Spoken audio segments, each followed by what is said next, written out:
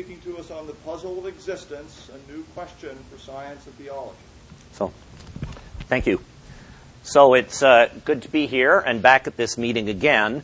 And what I want to do in this talk, I think, is alert you to a trend that's going on in cosmology that I'm sure all of you have probably heard about a little bit, but it's one that I think has very important implications for both science and theology.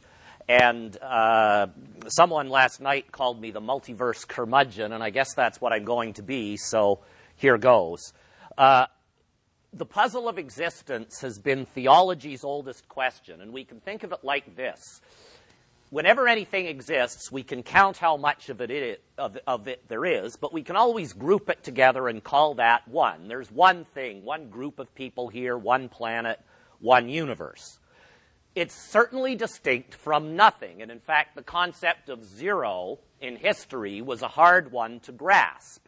But most of us learn the fact that you can have an absence of something. Conceptually, that's nothing. And so the big puzzle that's always been theology's oldest question, why is there something instead of nothing? In other words, why do we see a one when we could have seen a zero? Why does anything exist at all? And this has generally been regarded as one of the chief purview questions of theology. And the reason we usually ascribe to that is, well, there's a God that causes this to exist by whatever means. Well, what I want to show you today is there's another number, not really a number, it's called infinity. And it would correspond to the notion that everything exists. You can't count what you've got. No matter how much of something you've always got more. That's the notion of infinity. And this notion, as an actual existing thing, is now being seriously entertained in cosmology, and it leads to a new challenge.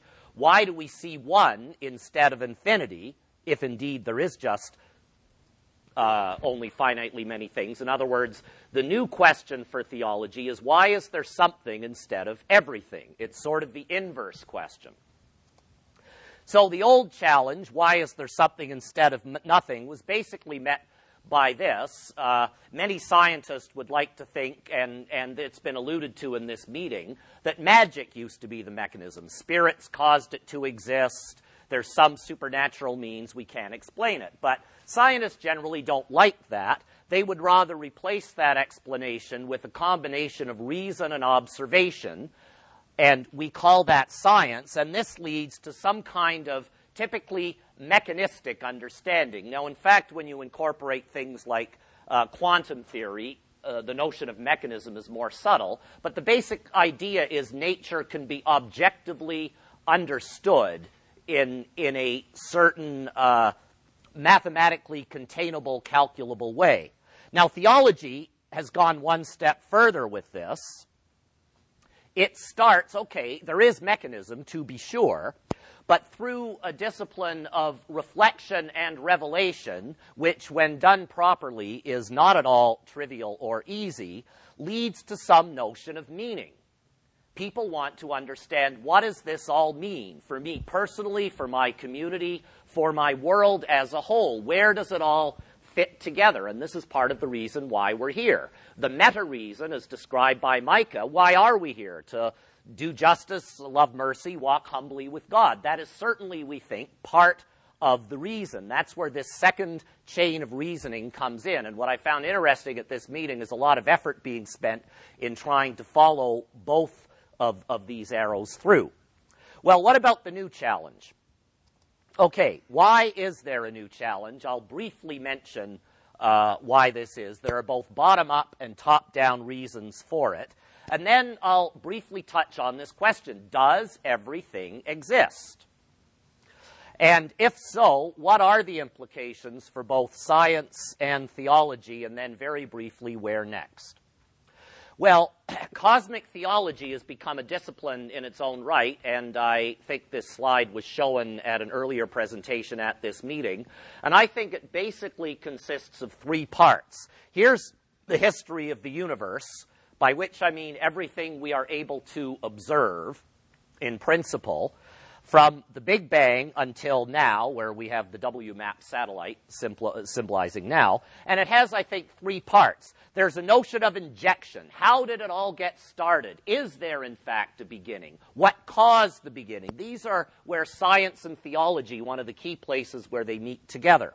There's also a notion of direction. We evidently do not live in a static universe. We live in a universe of change. It's going from someplace to someplace else.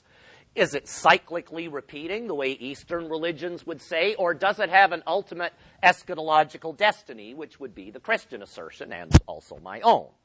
The third is a notion of selection. Right now, what do we see about the universe? Does it have interesting features from which we may draw theological insight and inference? And it's this last one I want to focus on.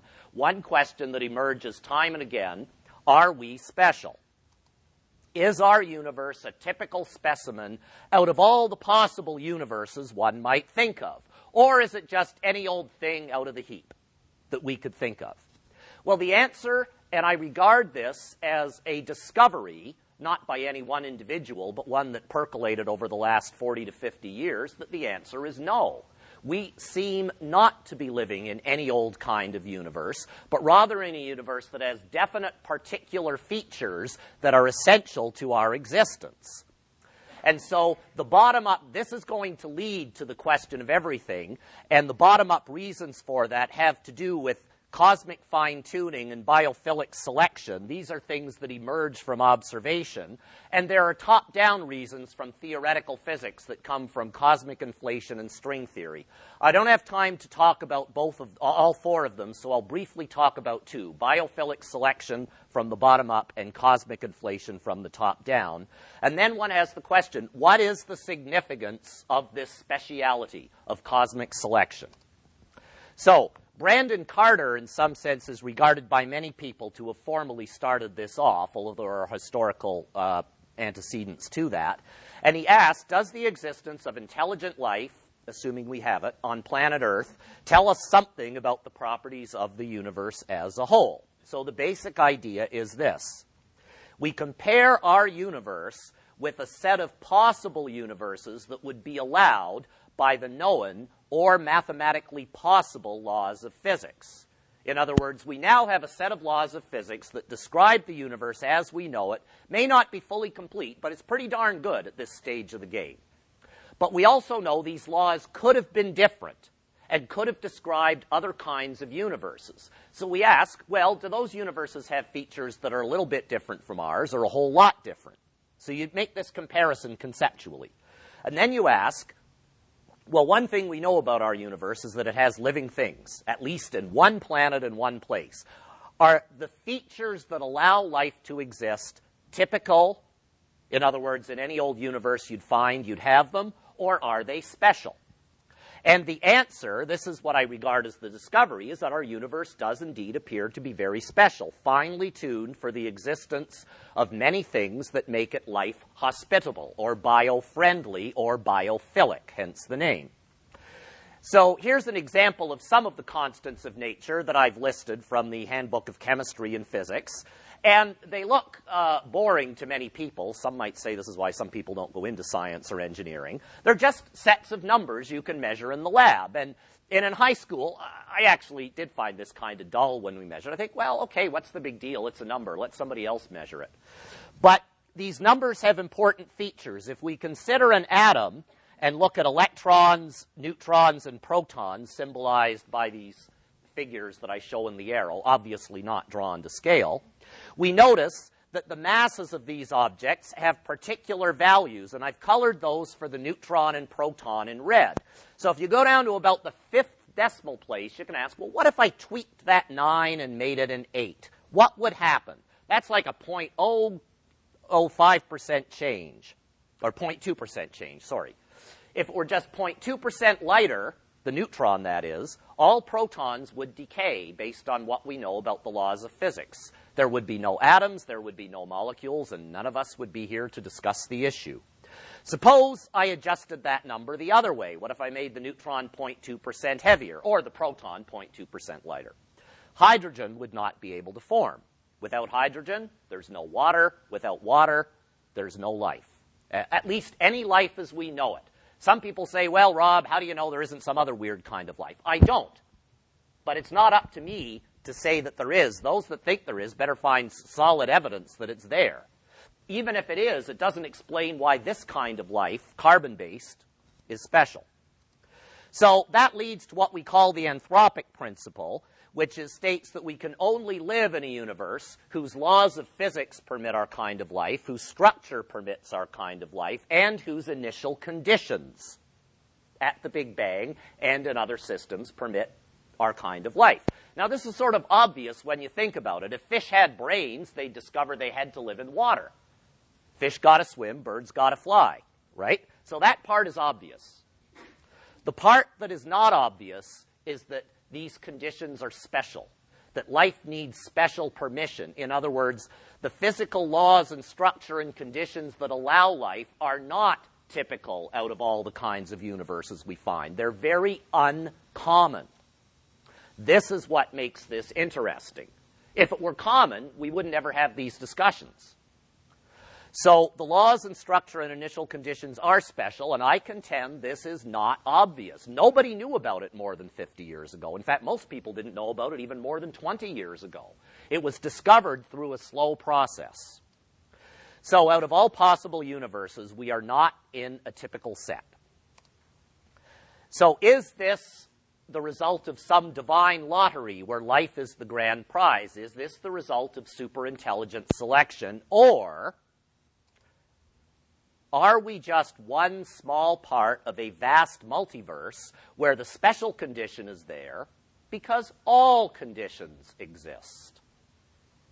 If you have a lottery, you've got 1 million losing tickets and one winner, so it's no surprise that somebody's the winner, provided there really were 1 million tickets handed out and everybody got them. The idea of the multiverse is we avoid the previous assertion that we are, in fact, cosmically super-selected by a god, say, by saying that all possible conditions exist. So if they all exist, clearly ours has to exist, and so we're here because we're here because we're, here because we're here. So that's one is biophilic selection, is motivating this idea that everything exists. The other is cosmic. There's a mechanism for doing it called cosmic inflation that I want to explain, but I can't explain it without one slide on fine-tuning. The fine-tuning is this. We observe cosmically that our universe is very flat, within whatever percent of a critical value. And that critical value is this. Our universe spatially could have been warped like a saddle, where, if you remember Jennifer's talk yesterday, gravity slows things down forever but never brings it to a halt. It could have been the other way around, that gravity was so powerful, eventually it pulls everything back in and would make it too dense. We live at the balance point to the best of our ability to empirically discern it. And the funny thing about this balance point is it's very unstable. It's a lot easier to be in either one of the other two cases. We're sitting right in the middle. How come? The horizon problem is this problem. Why is the universe so smooth in terms of temperature? This room isn't smooth in temperature. It's hotter near the lights than it is down here. It's different temperature outside than it is in here. We don't have thermodynamic equilibrium here, but if you look out at the universe, at the night sky, it has a non-zero temperature in the microwave background, and it's different. There's hot spots in red, there's cool spots in blue, middle spots of yellow and green. You might think, well, it is different. Well, it's not much different. That color chart means that red is minus 270.4248 degrees Celsius, whereas the blue means it's minus 270.4252 degrees Celsius. It's a little bit different, but it's not a lot. In fact, if you took any reasonable average, it would be uniform. And this is what was discovered until the early 1990s, when instruments were finally sensitive enough to detect these small differences. Okay, so what, you say? Well, the so what is that the part of the universe that's way over here has had absolutely no time to interact with the part over there. It's never in its history had the opportunity to come to thermal equilibrium, yet we observe it to be that way. That's called the horizon problem, and inflation was designed to explain these problems. The idea is this. Very shortly after the Big Bang, there was something called a false vacuum that I will explain in a moment. This false vacuum generates a period of very rapid expansion of the universe where it doubles in size every 10 to the minus 34 seconds. So if this only happens for 10 to the minus 32 seconds, you increase the size of the universe by a factor of 2 to the 100, 2 times 2 times 2, 100 times, or about 10 to the exponent 30, and that makes a tiny little region that could have all been at one temperature, our whole thing. And that's the idea. So what is this false vacuum? Well, it's a vacuum energy density that is constant because there is nothing for it to depend on. So I suppose I had a piston with false vacuum inside. As I pulled out this piston, there'd be more vacuum. But the vacuum energy density is constant. So more vacuum means more energy. More energy means I need more force to compensate, but more force means I'm going to have a corresponding tension pulling it in. And a false vacuum, by definition, is a state of matter conjectured to exist in which matter and energy pressure and tension are at the same level. And I just realized this thing is kicked out on me, so I'm going to have to improvise with a plug.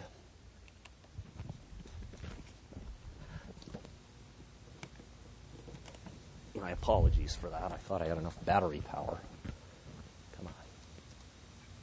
And so this false vacuum is something in which tension and pressure balance each other exactly. And what this causes gravitationally is for the universe to undergo this rapid exponential expansion.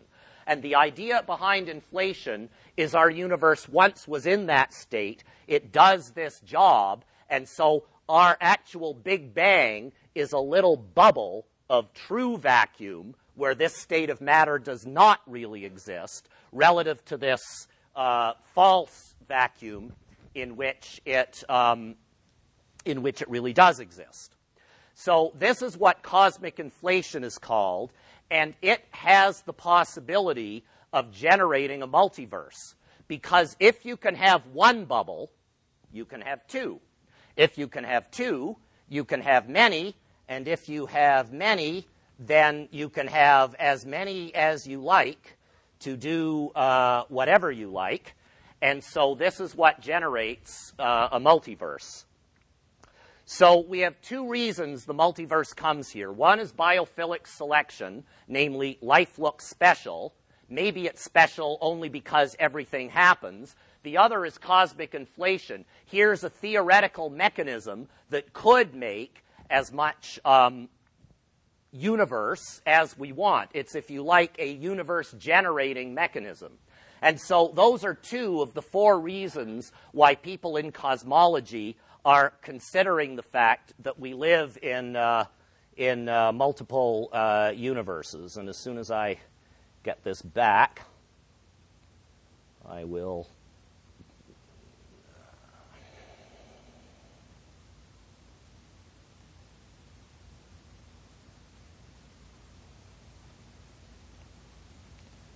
be able to show you a picture of what I mean.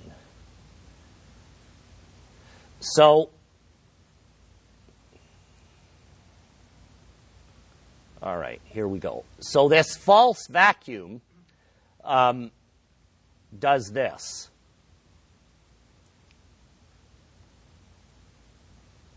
Here we are. So here's this false vacuum symbolized by blue. The idea is that there is a bubble of true vacuum that forms, and inflation makes it expand out to the enormous size of the universe we see today. And the part we can see is yet another tiny little part within there that under inflation and another 13 billion years later becomes the whole universe we can see. I colored it green because it's life-friendly. So the idea is that our observable universe of 13 billion light years has this uniform temperature because of inflation. So this solves that problem. The flatness problem is solved because if you took a sphere and made it really, really big, from the viewpoint of observers at the edge of the sphere, it looks flat, just the way the Earth looks flat to us because we're so small compared to its overall curvature. And so this has led to this Big Bang picture symbolized on the right. Inflation has made some general predictions that the density is close to the critical value, and so the universe is flat, as I said, that on average there's equal hot and cold spots in the cosmic background, and that the fluctuations in density have the same amplitude on all scales. So the point is, this is a non-telic, a non-purposeful smoothing mechanism for replacing initial conditions and generates universes.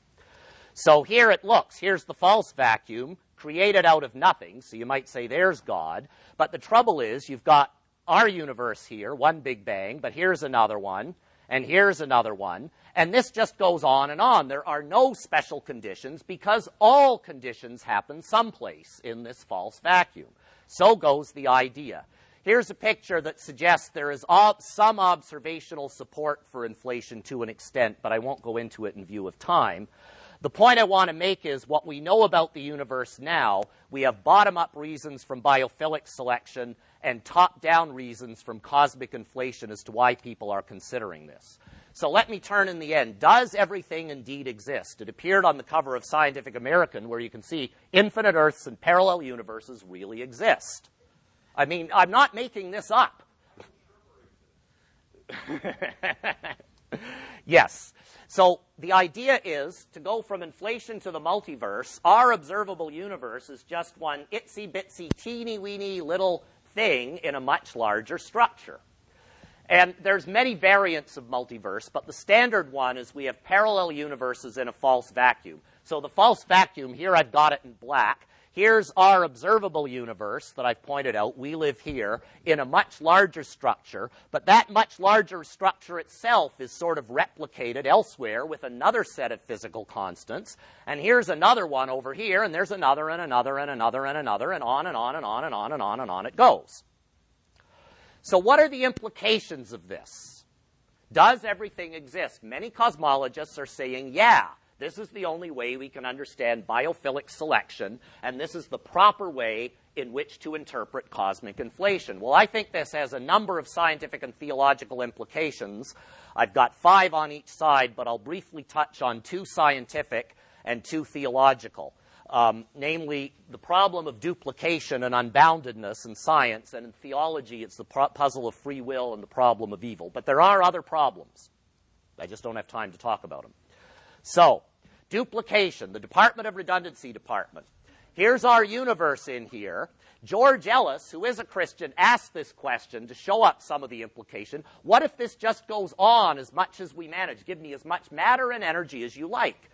Well, eventually, if you go out about 10 to the 10 to the 29 meters, you're going to meet your exact duplicate, because there are only finitely many configurations that DNA could have, and if you have some mechanism for realizing all, and I mean all the possibilities, sooner or later you're going to meet yourself. Sooner or later we're going to meet a duplicate Earth, a duplicate ASA, a duplicate entire Hubble volume that we have. If this is right, I have given this talk infinitely many times. Not only that, each of you have given this talk where I'm in your place and you're in mine infinitely many times. Anybody here seen Groundhog Day? That's what's going to happen if you take this seriously. Whenever I mention this and push this with physicists, you know what they do? They giggle. If one biophilic region can exist, why not 2? If 2, why not many? What stops this? Why not infinitely many? The logical extension is that infinitely many biophilic regions exist somewhere, somewhen, infinitely many Earths with all possible variations. This means all possible social, psychological, and experimental outcomes will occur, have occurred, do occur somewhere.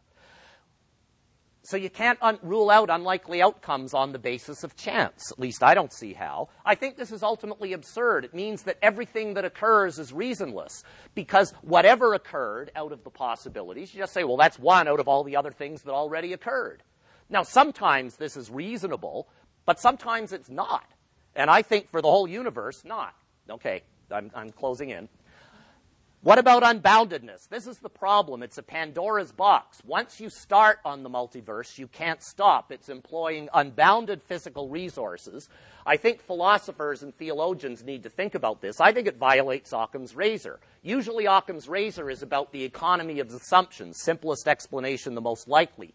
But I think we're cheating here. If I bring in an arbitrary amount of stuff, that if it doesn't do what I want, well, I'll just bring in more to get what I want. Is that really fair? It's foundationally fuzzified. We no longer have a closed system. I think it undermines the principle of induction. We don't know what is possible. Are we going to allow universes with time travel? Is Harry Potter and his buddies out there somewhere in the multiverse at Hogwarts? Does Hogwarts really exist? Or is that not allowed? If it's not, why not? If it is, why? What about theology? Choice without choice. In the multiverse, remember, everything potential is actual. There's no problem with infinite potential possibilities. The multiverse asserts that whatever could happen does happen. This is the problem.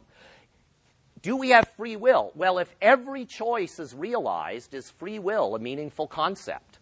It means whenever I choose between A and B, it doesn't matter what I choose because somewhere else the other thing has been chosen. So I think this gives problems with lots of theological concepts like love, salvation, sacrifice, and let's say creativity.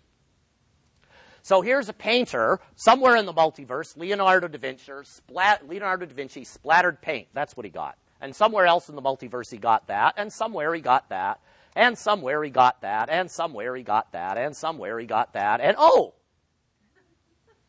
Gee, I guess he got lucky. Well, in the multiverse, he really does get lucky. I mean, can you believe this? I can't, but what do I know? I'm just a physicist. What I mean by this is that we would not call mindless repetition giving a pattern creativity. No one honestly would call that. So if we believe this picture, I do not understand what the concept of creativity means. We have trouble with Christology. Okay, in our universe, Jesus died on the cross, but somewhere else, nope. If Jesus is the Son of God, would God create a multiverse where sometimes Jesus decides to go and sometimes not? This is also a problem for space aliens.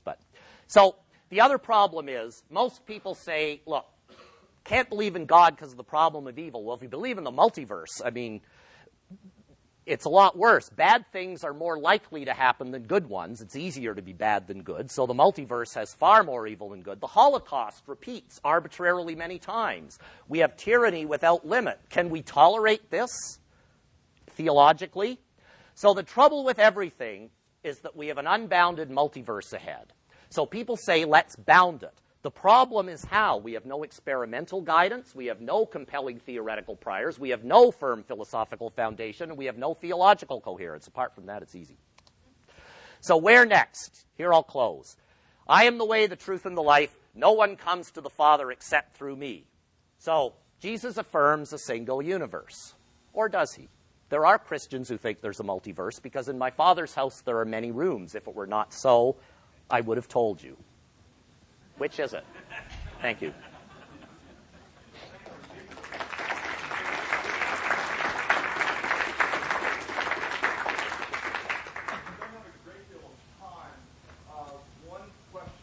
There was one over there. Yeah. Yeah. Thank you, Dr. Mann. Authorizing agent in the false vacuum, it encodes possibilities, according to this theory. Does it also encode constraints, and if so, on what basis? It'll encode whatever ultimate constraints you put in the original theory. But if you believe the constants of nature can be selected at random, then a bubble can appear randomly with one set of constants and randomly over here with a different set of constants, or different initial starting conditions, whatever you want. So that's basically the idea. Like general relativity, there are only 3 people in the world who've ever understood it. But there is a Christian interlocutor to you. His name is Donald. I know. He's a Calgary. So I would love to be a fly on the wall when these two have lunch. We've talked before. Thank you.